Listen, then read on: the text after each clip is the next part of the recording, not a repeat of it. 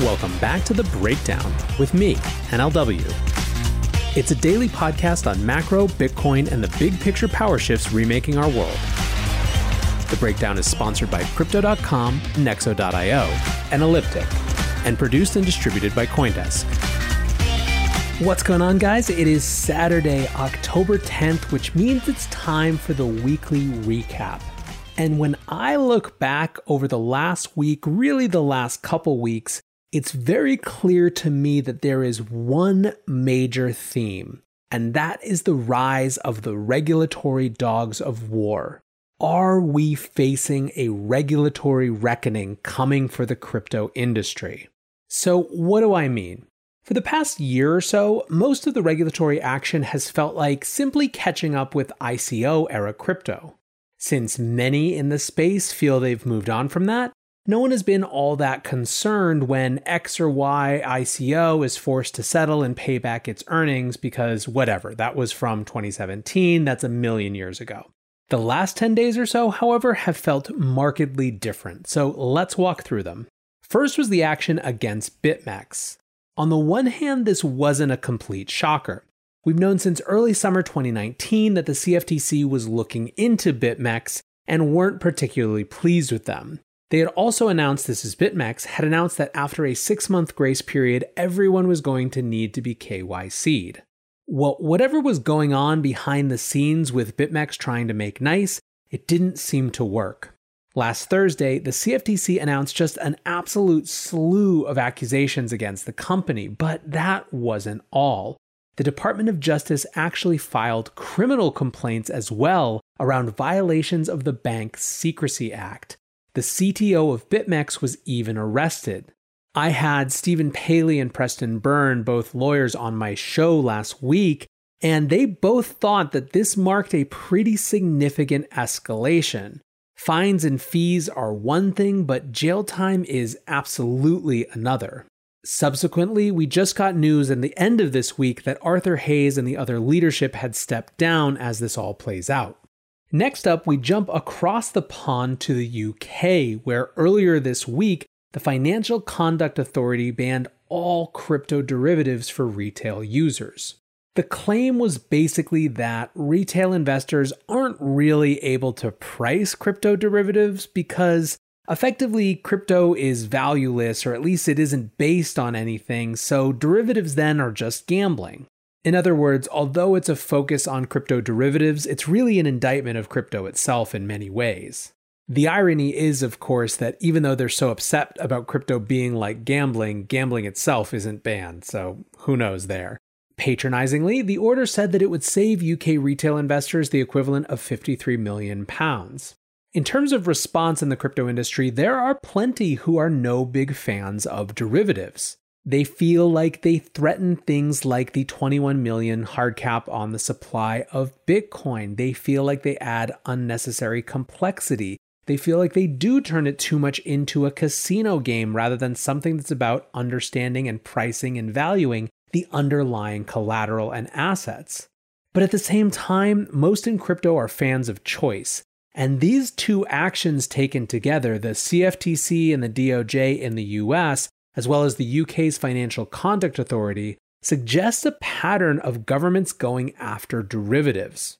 Then, when it seems like there can't possibly be any more, Attorney General Bill Barr announced the new Department of Justice tongue-in-cheekly named white paper called Cryptocurrency: An Enforcement Framework.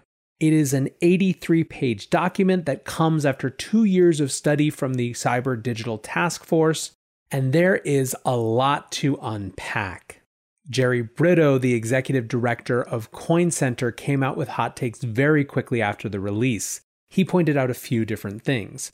He said, first, the introductory essay by the task force seems to pass the, quote, ideological Turing test, in that it fairly describes what and why this tech is being built.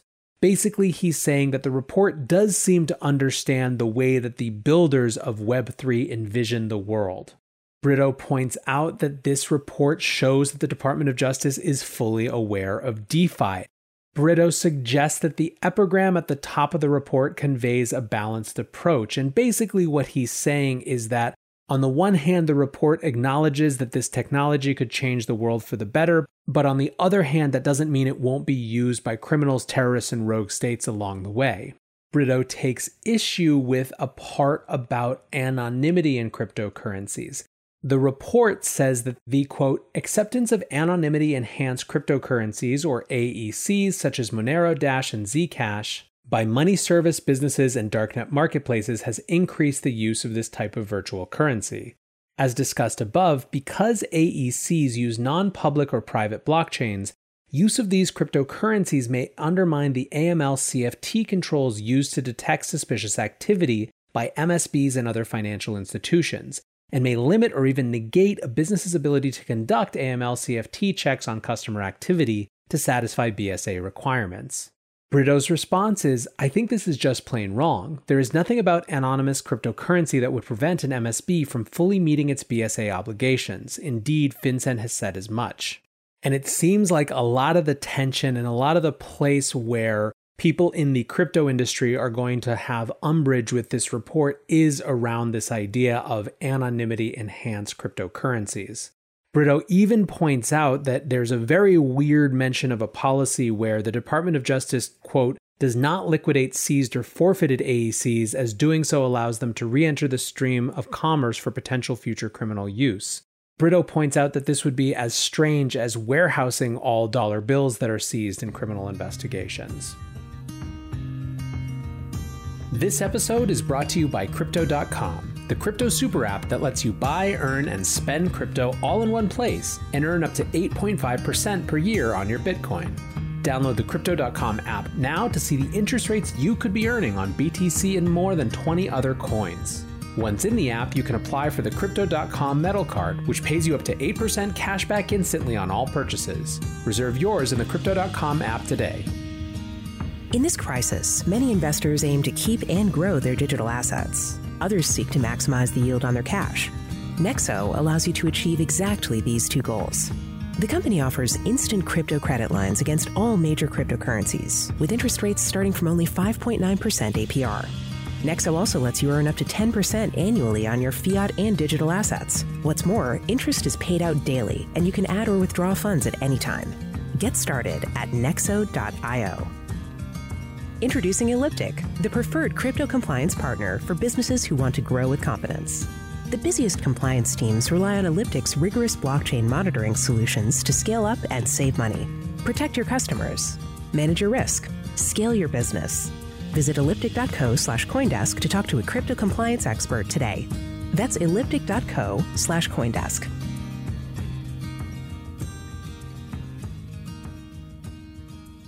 The question, I think, becomes, is this a larger trend? It feels like to me that on the one hand, there is an acceptance by government that these assets, Bitcoin and the rest of the cryptocurrency world that it enabled, are not going anywhere. The language suggests that there is a perhaps begrudging acceptance, and you can see this telegraphed in all of the, of course these are full of potential type language. At the same time, they are now clapping back hard and saying, if you continue to exist, you are going to exist with our rules. I believe that you have to take the source into account. Attorney General Barr is leading the Trump administration's war on end-to-end encryption. This is a person and an administration who do not believe in rights to financial privacy if they can get any terrorists or any criminals out of the deal. And that may seem overly harsh, but I think that the encryption fight is an extremely important battle and one that we should be paying much more attention to. So it's not at all surprising that anonymity-enhanced cryptocurrencies are under the gun in a big way. One other note that I would point out is it seems to me that the cycle times between them cracking down are decreasing. The explicit connection between the ICO boom and DeFi should not make people in DeFi feel good, given that, as I said at the top of this conversation, the last year or so has been spent just systematically going through the offenders of the ICO boom and taking them to task. Finally, I think it makes for an interesting discussion about where Bitcoin and crypto find allies. I've long thought that when it comes to crypto's place in the world, there's almost a power triangle. You have, of course, all of us, the Bitcoin and crypto native industries, but then you have governments and then you have corporations in mainstream finance. This is sort of a triangle: corporations, crypto, and government.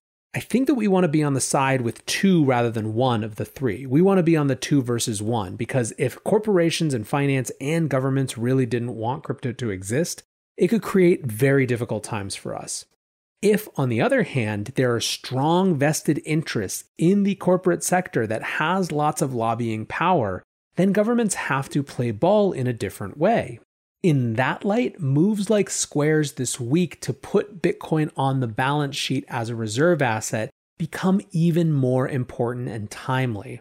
It's an affirmation from these corporations to the world that this is a thing that matters to them and is not something that they're going to just let go away without a fight.